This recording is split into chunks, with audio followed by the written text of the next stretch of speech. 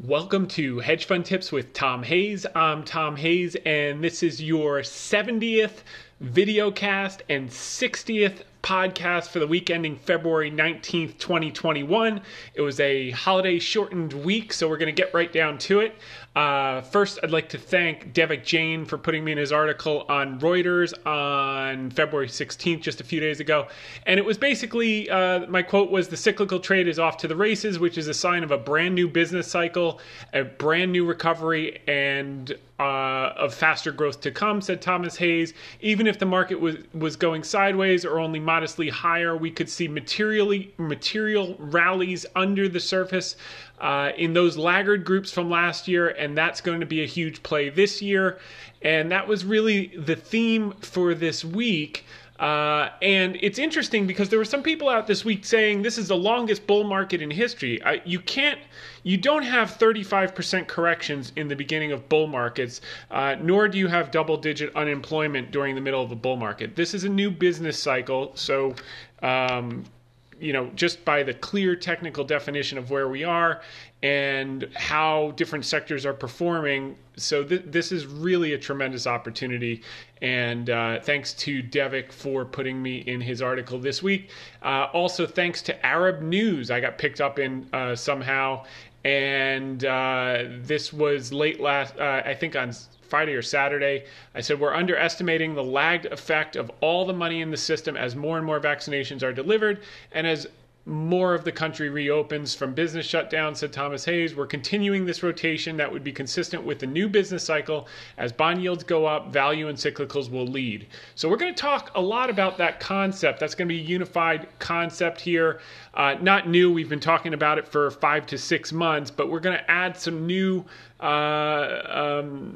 thoughts and concepts in line with that as we move through this week's podcast videocast, because there's a lot of things going on. This was an interesting article that got zero play in the media, but it was in the Wall Street Journal 4 days ago. It said, Iraq rocket attack targets U.S.-led coalition in test for Biden, and then it just completely disappeared. Every new president is usually tested on a geopolitical front in the first 100 days. I think potentially this administration will be no different. And in that context, we've liked defense and aerospace, number one, because they're very well valued, even in a flat defense spending environment. And the thesis is on the second half commercial aviation recovery, which I think is going to be more pronounced than people are anticipating. And we'll talk about a few reasons why moving forward. But I just thought that was noteworthy because that is the last thing in the back of people's minds, that geopolitical issues. No one is thinking about it, and that's usually when things like that tend to pop up. You've got deadlines coming up with the Iran agreement. They're going to stop the flash inspections if they don't get a deal. I believe that is within a couple of weeks. So this type of stuff will bring attention to the opportunity in defense and aerospace, I think, in short order. I posted this podcast from Joe Rogan and Elon Musk this week. I thought it was fantastic because I loved how honestly Elon Musk explained the genesis of Tesla. And I never knew this, but the genesis of Tesla was, not predicated on global warming. The genesis of Tesla was he was worried that we were going to run out of fossil fuels. And his goal, and that's in spite of the advent of shale and all of that stuff, because it all declines. You can just look at the decline curves and know that we don't have unlimited fossil fuels in perpetuity. So we do need all sustainables. We do need wind, as we saw in Texas this week. We need wind. We need coal. And I really think what Bill Gates is talking about with this updated, modernized nuclear, which is clean and efficient, could just be absolutely phenomenal until, some miracle. It's always 20 years away until we get nuclear fusion, but, don't hold your breath on that. But if we did have more clean nuclear in the way that Bill Gates is presenting it, I think that could be a tremendous opportunity. But we're going to need it all. The population's growing, the demand is growing. And I love the honesty in which he laid that out so that the basis of the company was a fear of running out of fossil fuels more so than global warming. That said, unlike many people, he actually acknowledges the long-term cycles in climate over time, that they go up and they go down. But he does say that there's some variations in this cycle, although it looks like, over the last 2,000 years, if you look at the ups and downs from, hot during the Roman Empire, medieval times, to cold, various ice ages and mini ice ages. He says there's some variables that are slightly different this time, and it would be too big of a gamble to just assume that history is going to repeat, and why not take all the steps to hedge against that. And I think that's just the most brilliant way to frame it, versus just looking at 50 years of data and say, we're going to fall off the cliff in 9 years. He doesn't ascribe to that view, but he does ascribe to the view that we need to utilize everything we possibly have, and he's put out the $100 million prize for carbon capture, and he's done more for climate change probably than anyone in the world with what he's doing with Tesla and the solar and everything else. And the other thing that he laid out, which actually changed my mind, I agree with him. He said that it's a huge mistake to demonize the fossil fuel industry, because we desperately need it for the next few decades, and some of the things that they can do are essential for society. His big fear was if we ran out of fossil fuels, you'd go to chaos, because everyone would just starve, everything would break down, society would break down. It's part of the reason he's been interested in other planets as well. So he knows the necessity of fossil fuels, but he also knows that the potential risk that we have to hedge against. And his view was that he talked to dozens of the best economists in the world, and his conclusion and their conclusion was that the best way to change behavior is to have a carbon tax, which originally, my initial instinct is any new taxes are not a good thing. But he put in the context of, rather than demonizing and trying to drive these things into the ground that we desperately need for society and are going to need for many decades, add a carbon tax that is tax deductible, so that it's not so it's progressive versus regressive. So in other words, the guy or gal making $15 an hour or $20 an hour that has to drive an hour to work, for their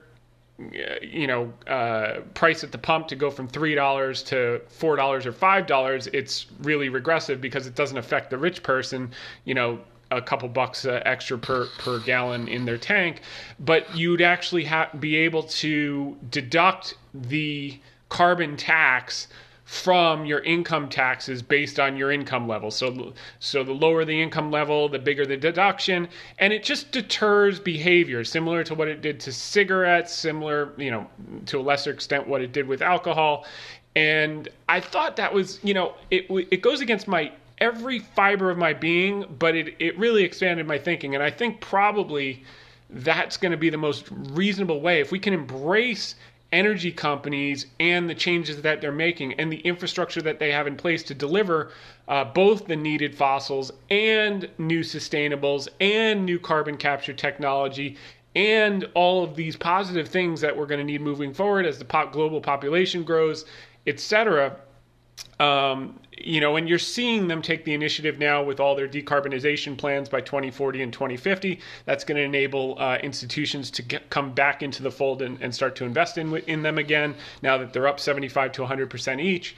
But I would say Elon Musk kind of brought me around to his thinking on this, and if we could embrace the gift that we have with these companies and not demonize them, but add the carbon tax, so we are incentivized to make the necessary changes, and expansions is really what it's more going to be. We need as much wind and solar and all the other things that we're going to have, in addition to the transition with natural gas, etc., it would be a good thing all around. And Bill Gates' proposal with this modified nuclear, these mini nuclear sites, which will be beneficial for companies, in big industrial companies like GE, etc. So it's highly worth listening. It's a 3-hour thing, so obviously, I listen to it in the background while I have spreadsheets going or doing other stuff.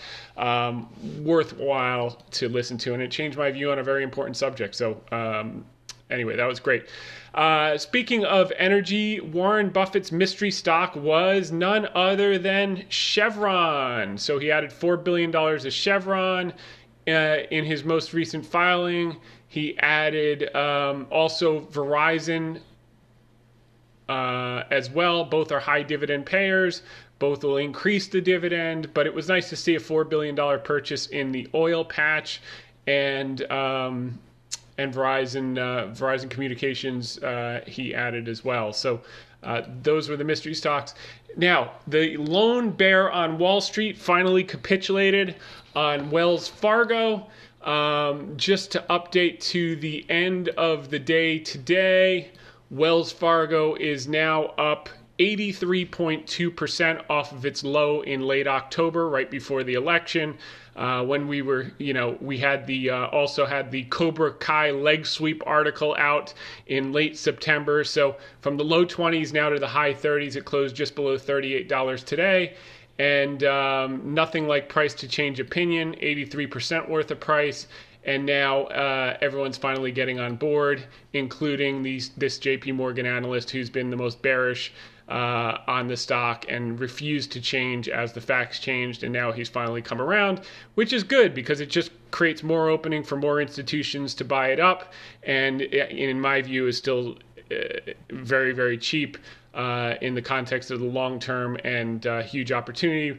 And obviously, we got the big notice this week that which we'll talk about in the article of the week, that the Fed announced, not the Fed, the headline was that their proposal to get the cap lifted was accepted, so now they have to follow through on the proposal, and then hopefully by the end of the year or early next year, that cap will be lifted. But the key is the market can now start to discount it, number one. Number two, remember, the stock traded up to $53 with the cap, so, if you think about $53, which was the old ceiling, is now the new floor as that cap comes undone, as the yield curve is steepened, as analysts are starting to jump on board and institutions are panicking into it because they've missed the first 83%.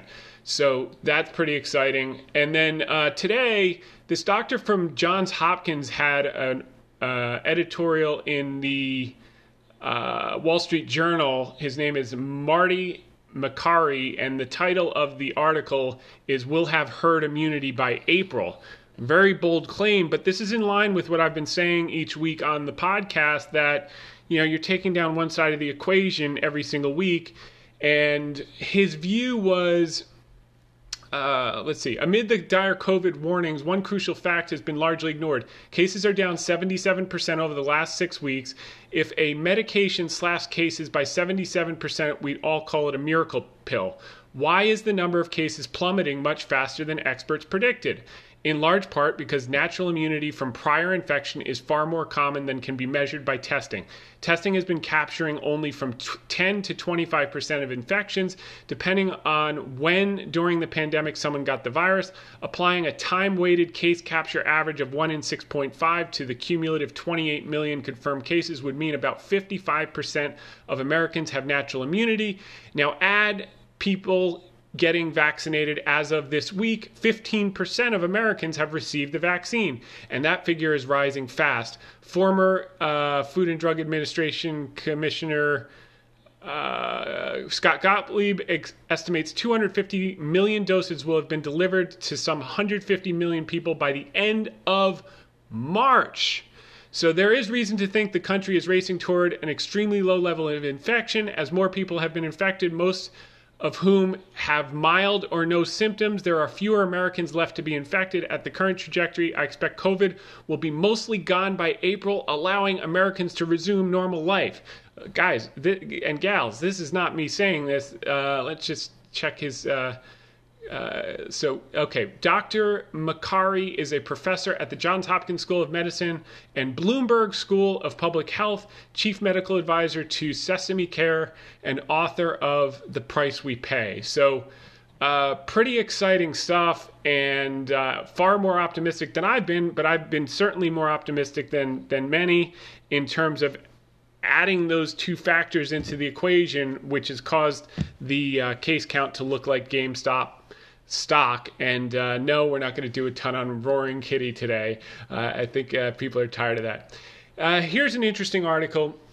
First Energy, this is a beaten down utility. And if you recall last week, I said that I think utilities, staples, healthcare, utility staples and healthcare, and some big pharma companies are ready to bounce. And it was interesting this week, Carl Icahn came along, and he's a similar deep value mindset, and he came in and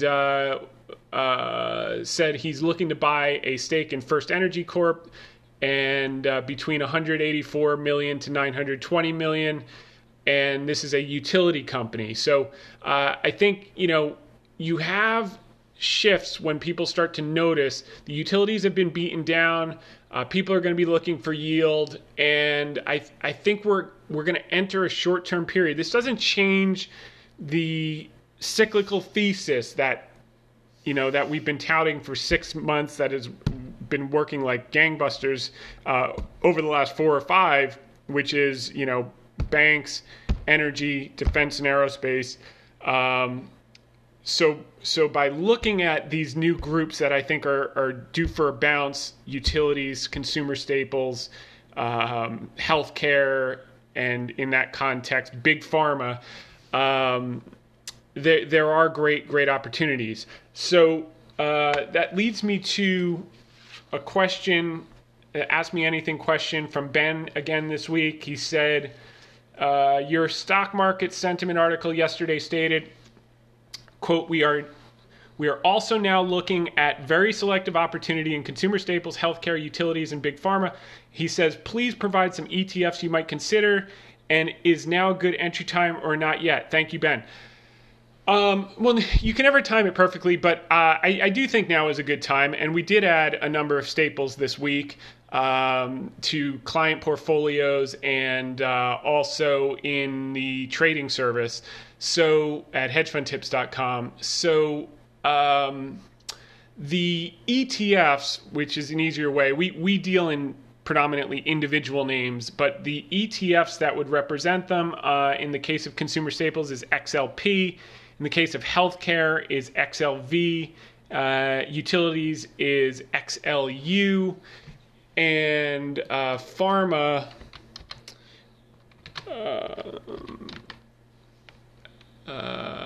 well, it's included in XLV, but you could actually Google pharmaceutical ETF and just choose the one that has the biggest market cap. Big pharma, I like companies like Merck, Pfizer, Bristol Myers. As a matter of fact, one of the members of Hedge Fund Tips came to me with an idea in big pharma. I was like, you got it exactly. You don't need me anymore. And he's off to the races. So that was pretty exciting. He's like, no, but he's doing a great job, and he's getting it now. As you listen to these week after week, and as you follow along with the charts, and you get a feel for the market, and you understand the underlying fundamentals, this is not rocket science. It's not easy, but it's not rocket science. Okay, moving right along. Secretary Janet Yellen makes a push for major stimulus, sees bigger risk in not doing enough. So they've got the pedal to the metal on this $1.9 trillion. They're racing against the clock because as these cases collapse and as more people want to go to work, it's going to be a harder sell to take on that much additional debt. So now they're making the case that, a lot of commercial real estate is going to be in trouble, and mid-sized businesses are going to be in trouble, and that's reasonable. So they'll probably push it through reconciliation. That's an avalanche of liquidity, and definitely worth paying attention to. And that's part of the reason I think that the market was strong today. Secretary Yellen did this interview with Sarah Eisen on CNBC after the close yesterday, and she was basically pitching for the counterfactual. If we don't do it, people can have long-term scarring, which look, that 100% happened during the great financial crisis. So, a lot of people between 40 and 55, they never got back into the workforce. And that's why you had the opioid crisis. So her view and Chair Powell's view is similar. Got to get these people back to work. And, and it's a balance because, you have the inflation risk, which she said we have tools for the inflation risk. And, it would be tough to be in their shoes. What would I do in their shoes? I'd probably go for a smaller package first and be ready with gunpowder right behind it. Just because a lot of the pre-existing stimulus hasn't even gotten to the system and circulated to the system yet. But, that's that. Now, also, Herb Lash reached out to me from Reuters. I don't think he had an article this week, but his concern was that, there's a lot of retail money coming into the system. And does that mean we're in Templeton's fourth stage, which is, euphoria, rises in skepticism, dies in euphoria, et cetera? Lee Cooperman always talks about it. And, the point I made to him, and it was that, one, we're in the beginning of a new business cycle. Two, there are pockets of euphoria. We all know that. SPACs, penny stocks, option volumes, and some IPO valuations. And there will be pullbacks, but you can't fight this avalanche of liquidity. And we're going to talk about kind of the pullback measures that we're looking at. Short term, obviously, we could see some chop. The market's kind of gone nowhere for the last couple of weeks. The intermediate trend is up. But the other side of it is estimates for earnings and GDP continue to rise on a weekly basis. Although they did level off this week, we're going to look at that. And the vast majority of stimulus hasn't circulated in the system. The name of the game now is daily vaccine shots, which that article today confirmed is going really in the right direction. It will fuel everything else and unlock trillions of dollars of pent-up demand. And that was my point there. So it is kind of all tying together here. I thought I'd lead off with this quote from Warren Buffett that came up today that we posted long ago. Ben Graham taught me that price is what you pay and value is what you get. Whether we're talking about socks or stocks, I like buying quality merchandise when it is marked down. And that's exactly what we were doing with Wells Fargo in the low to mid 20s. That's exactly what we were doing with energy stocks last year on this podcast, 6 months ago, 4 months ago. We were hammering them before the election. ExxonMobil, buying the highest quality, knowing that the lowest quality would be in trouble with if drilling was restricted. And that's what we're doing right now with defense and aerospace, which are still dramatically undervalued in my view. Speaking of which, Ben asked a second Ask Me Anything question. He said, I sent you a new podcast question 10 minutes ago for tomorrow evening. Here's another question. We will continue to add, quote, you wrote today, quote, we will continue to add defense and aerospace on any weakness on the second half commercial aviation recovery thesis. At what price would you consider buying DFEN? So there are a number of ETFs to play the defense and aerospace sector. ITA is one. XAR, I think, is another, and DFEN is like a leverage. You have to be careful and know what you're doing with a leverage one. But, I basically told him anywhere between $15 and $18 is fantastic for the long term. And in my view, that's opinion, not advice. You can click on terms at hedgefundtips.com, go through that. Disclaimer, this is all for educational and informational purposes. But that's really what we're looking at now. And by the way, we have this mindset, value investing is either in your DNA or it's not. And some people do very well buying the most expensive stocks in the market when they're breaking out. It's predominantly better for retail traders that have small amounts of money and can be extremely nimble. If you're managing, any size of money, you're not buying breakouts and putting 10-cent stops in. It just doesn't work that way. But And also, it just really comes down to your DNA. There's so many ways to make money, period, in life, but in the markets. And the best way to make money is the way that resonates with your composition and with your makeup. And for me, I could do no other way. Like I know how the other ways work, and this is just the way that works for me. And for other people, they do fantastically well doing it different ways and chasing momentum. And there are a lot of hedge funds that make huge money chasing momentum and chasing trends as well. So that's that. Now, Ray Dalio has this quote, which is, very well known, but it's important for what we're going to cover now. And he says, it all comes down to interest rates. As an investor, all you're doing is putting up a lump sum payment for a future cash flow. And that's with any asset that you buy. So this was particularly interesting. Sarah Ponczek of Bloomberg. I really like following her stuff. You can follow her on Bloomberg at Sarah Ponczek.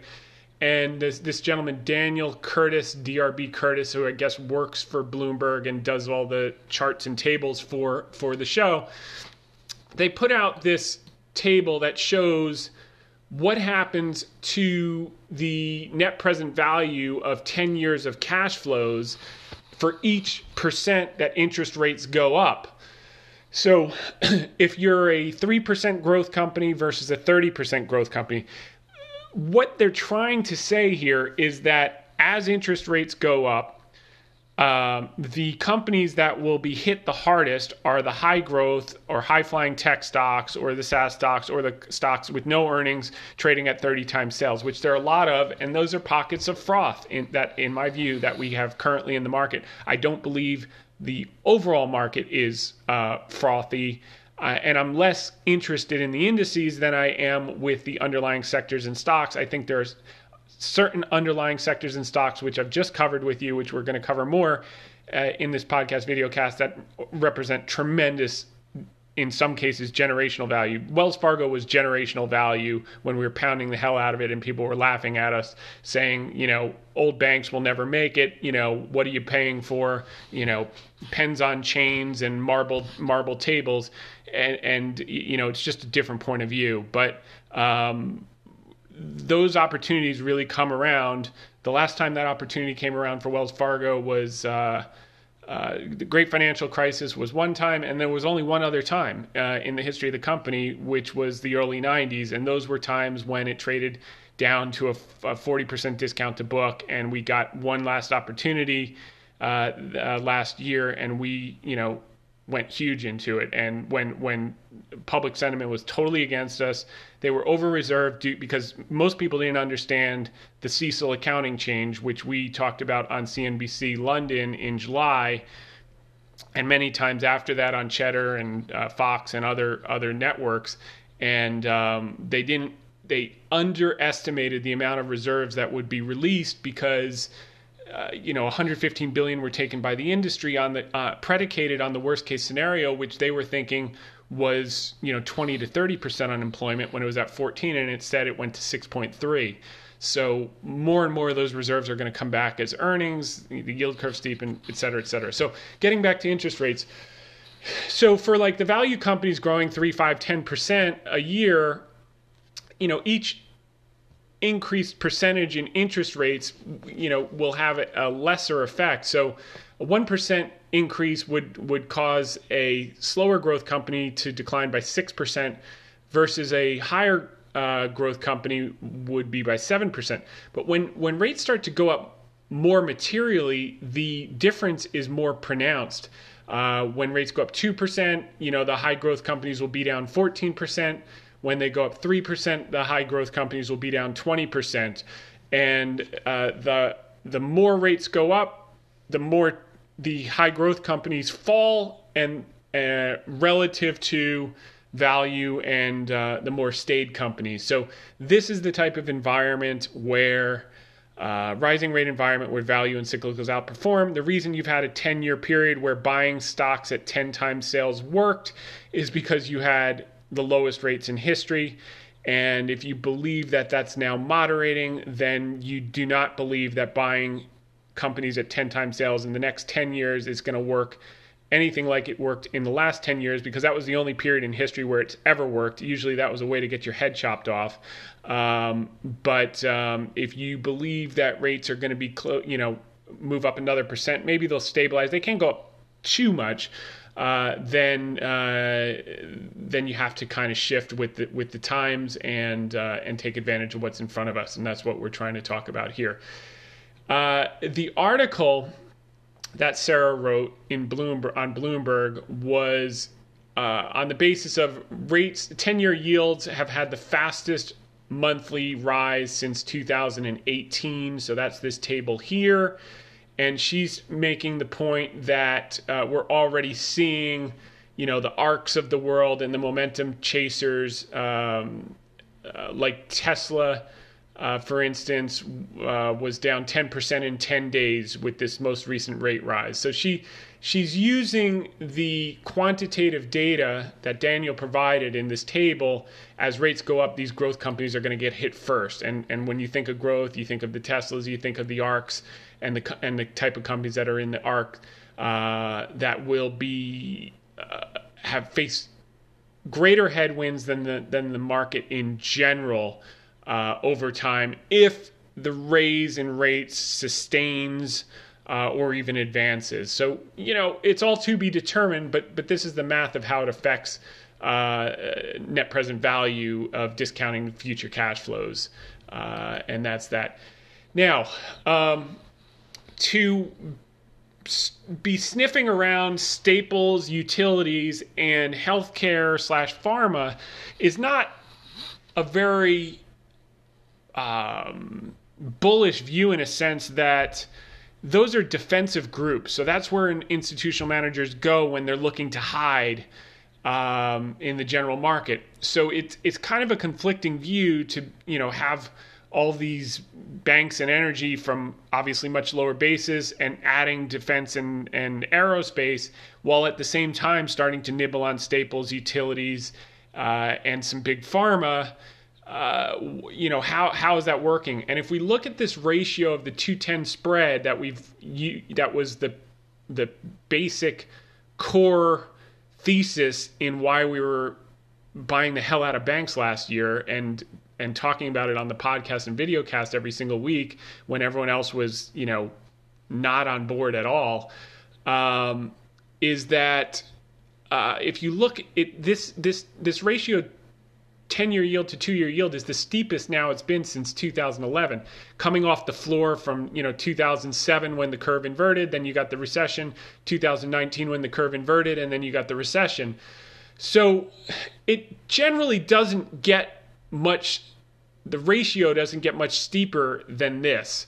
Now, as it levels out and even starts to compress again, financials continue to rise. So it basically just needs to take them on the floor, start credit expansion once again, get people into the market, get growth back into the market, extend the credit, and that jump starts the economy. It's like the guy on the hospital bed and you put the paddles to him. That's what steepening the yield curve this fast and this quickly does, is it's the paddles on the chest to bring them back to life, and then it starts to be self perpetuating. And that's where we are right now. This can't get more extreme than it's been, which means that this is probably, the ratio of the 2-year yield to the 10-year yield is probably going to start to flatten. And certainly the rate of change is going to drop. And what that means is this ratio will probably go sideways and then start to roll over. As it starts to roll over, people will be saying banks are dead. But as we see in the last 2 cycles, it's just the beginning of the rally for financials and banks, even after that ratio starts to compress. And it'll probably compress from the 2-year yield actually starting to creep up a little bit in anticipation of the Fed having to raise as the inflation numbers start to come in. Like we saw the PPI this week came in a little hot already. So these are things we've been talking about. It's just the beginning of wage inflation. Walmart announced that they were going to increase everyone's salaries. in the last earnings call, and their stock was down 6%. I guess it was last night, on the basis of those increased costs. So wages are sticky, and they're doing that part because they're nice people, but more because they have to compete to get labor. They have to compete with other businesses now reopening. But more than that, they got to compete with the government, because there's the extended unemployment till September, and it's at, on the top end of 40,000 a year run rate. Very hard to incentivize people to go back to work to make less money than to sit at home and make more money. So wages are going to be sticky. Commodity prices, you just look at copper and oil. You don't need to really look further. Inflation is it's coming. So that's that, and that's why this is important. So if you do see this ratio go sideways or even start to roll over as it did in 2003, et cetera, that's when people will look at those kind of defensive sectors and take a new look. So they've sold off because yields have shot through the roof. As yields stabilize or even come in a little bit, there will be a bid for staples, there will be a bid for utilities, there will be a bid for healthcare, and some big pharma and dividend yielders in general. And that sell-off will lead to a big bounce. And that's why we're looking there now, because of how far and how fast we've come on this ratio of the 2-year yield to the 10-year yield. The other thing is we're looking at the Pring consumer staple model. This is just an indicator. I look at hundreds of these, but if you look at every time it's rallied and peaked and started to roll over, that was basically the bottom for staples. So this black line in the background is XLP, which is the consumer staples ETF. This red and black line is the Pring consumer staple model. When that rolls over, it means the sell-off is done and it starts to rally. And that's been the case for 1, 2, 3, 4, 5, 6, 7, 8, 9, 10, 11, 12, 13, 14. I think 13 or 12 or 13 of the last 14 instances in the last 2.5 years, when it's peaked and rolled over, staples rallied. When it's peaked and rolled over here, staples rallied. When it's peaked and rolled over, staples rallied. When it's peaked and rolled over, staples rally. When it's peaked and rolled over, staples rallied, et cetera, et cetera, et cetera, et cetera, over and over and over, rinse and repeat. And that's why we were buying staples in the market this week, individual names, directly and through options. And the other beauty of staples, by the way, is if you're buying straight options and you're not offsetting it in a spread, the implied volatility is relatively low on staples and on utilities. It's still elevated everywhere, so buying straight premium, you have to really pick your spots. Obviously, you're seeing straight premium at record highs. Retail, mass amount of these retail people coming to the market don't know how to price premium, so the sellers and the dealers are having a field day selling to them at 40 and 60 and 80 times implied volatility, in some case triple digit implied volatility. Like you can be so right on the underlying and still lose money buying premium at those prices that it's just insane. So either do it through spreads, or now in the case of staples, you can find some relatively good bargains, low implied volatility, mid-20s on some of these names, which does make sense if you're buying enough time, and you can really make nice multiples. So that's that. This is interesting. I want to just show there are crosswinds, and that was the theme of our Roaring Kitty article this week. Where you had 58 billion of equity inflows last month. But if you look at the longer term, so much money has moved into bonds over the last 10 years from the baby boomers that now is being offset by millennials getting into equities, and there are more millennials, 85 million, than boomers, 80 million. So there is a sea change, and we may very well just be at the beginning of it. This is from @MacroCharts on Twitter. He puts out, or she puts out, I don't know what it is, a lot of decent charts throughout the week. They're worth a follow. And what they're saying is global equity flows have reversed just a fifth of the record outflows since 2018. The source is from Goldman Sachs. Number one, this is similar to when global economy was recovering from past major downturns.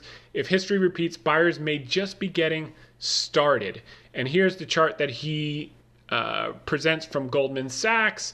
And as you can see, despite the 58 billion inflows, it really is just beginning. If you look in a historical sense, this new business cycle from 2003 to 2007, from 2012 to 2014, and here we are. And then after the 16 sell-off to 18, and then here we are again. So short term, it's looks like a lot of inflows. You take a step back and take a longer term perspective.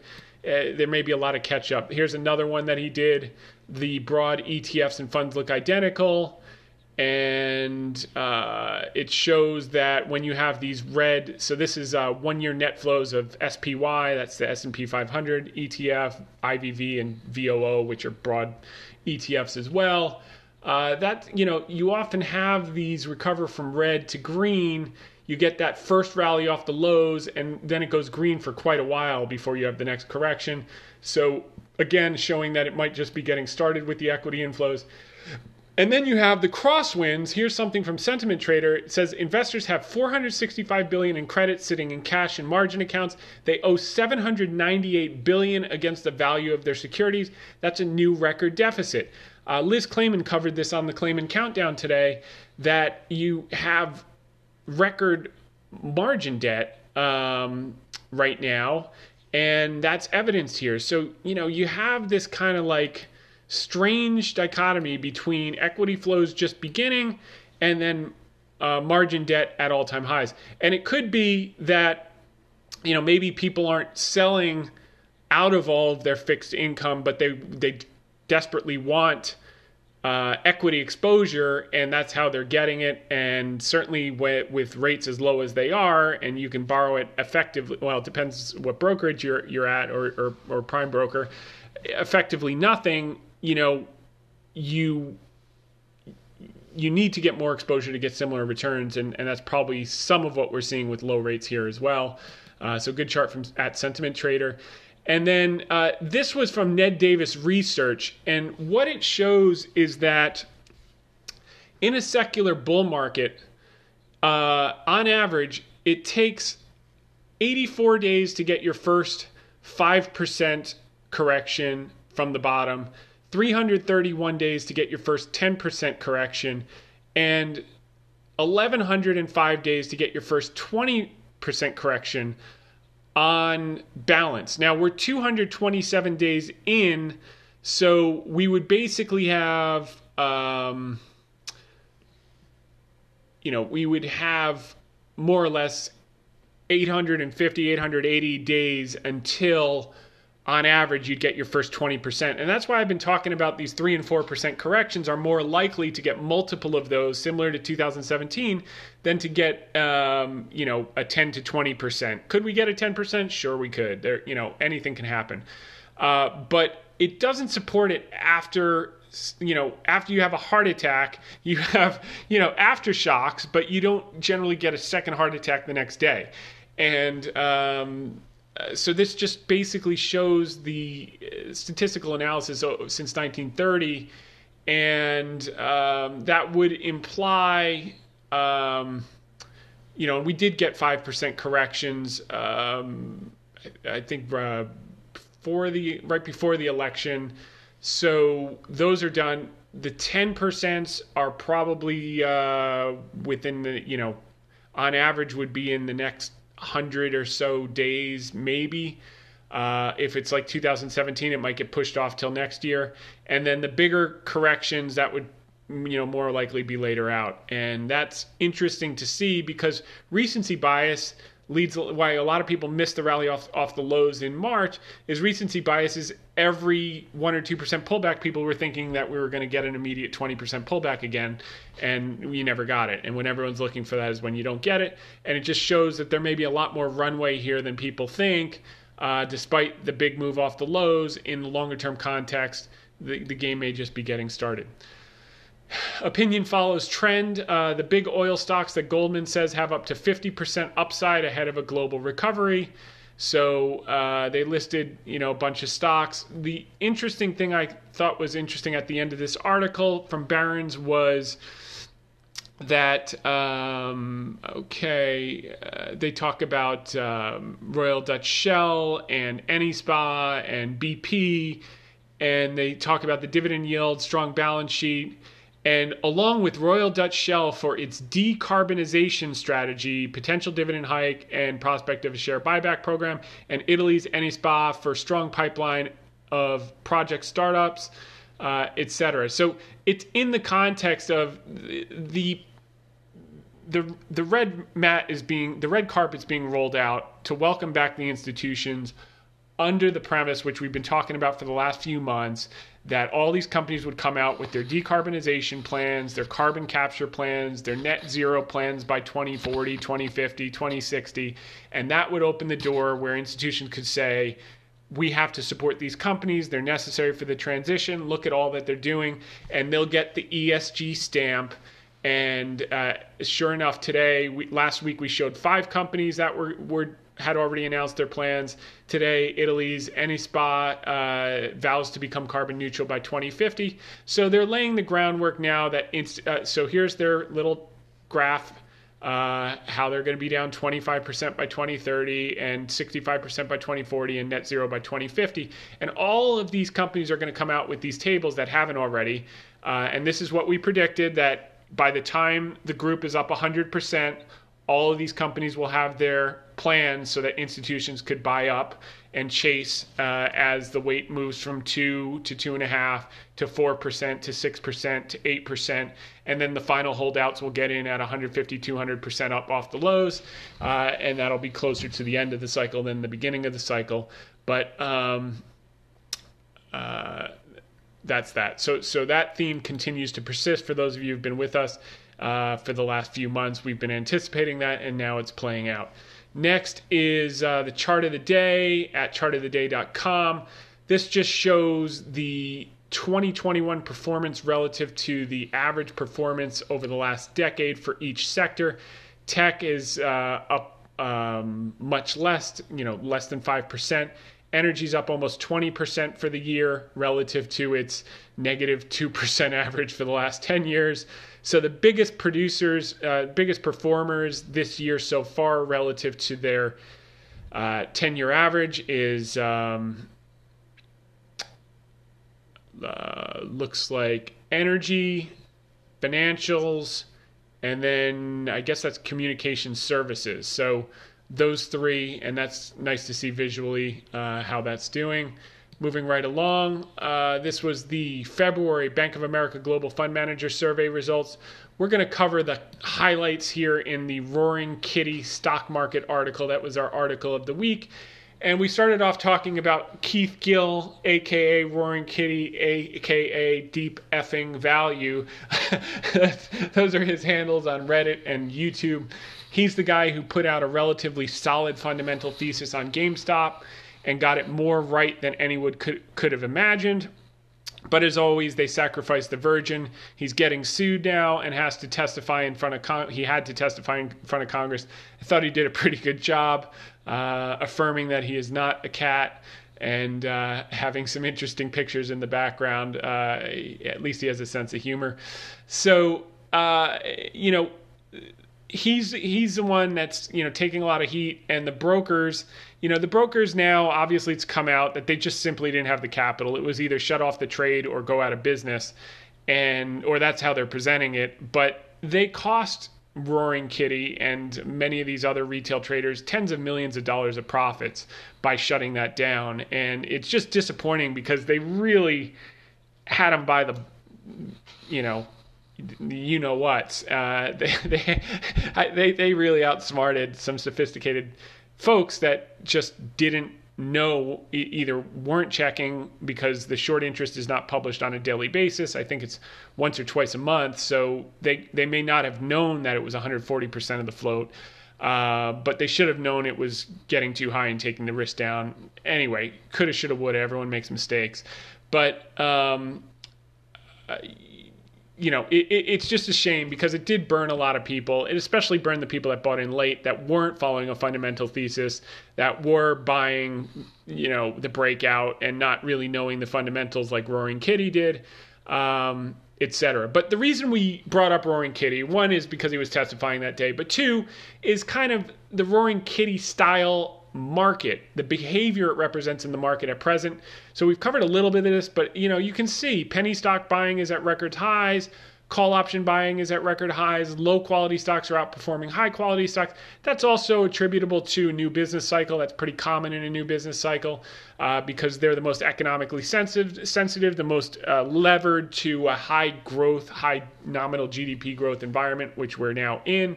And the demand for lowest quality credit and junk has never been higher. That's partially attributable to distortion by the Fed, but they did what they had to do and saved us from a Great Depression. So that's a good thing. At the same time, you have record inflows into volatility ETFs. So as much as people are chasing stocks, they're also buying the VIX to hedge against downturns. And those two things are so conflicting because, albeit, probably not institutions buying these retail ETFs, but what that says to me is there's still caution and worry despite the pockets of euphoria. So there's overall hedging still happening, which is usually inconsistent with a big correction, which is consistent with what we've been saying, that these modest pullbacks, and multiple of them, are much more likely this year than a bigger pullback. And that also has to do with the Ned Davis research I just showed. So it also shows this chart here from bullmarkets.co that how many days the VIX is above 20 is usually after you get the huge rally off the cyclical lows like we've just had, and 13 of the 14 times that you did see these type of inflows into the VIX ETFs, the market actually, the S&P actually rose versus fell. So, all of this behavior, the commonality is new business cycle behavior.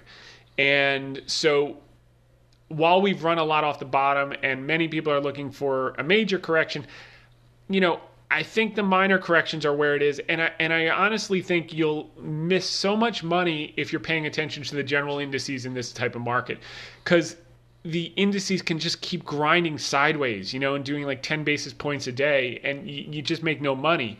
The real money is going to be made in the sector rotation under the surface, the rallies under the surface, which we've been overemphasizing for the last, couple of months, and we're seeing it, and it's happening. So your money's not going to be made in the general indices per se, although I do think we probably finish out with a mid-teens year.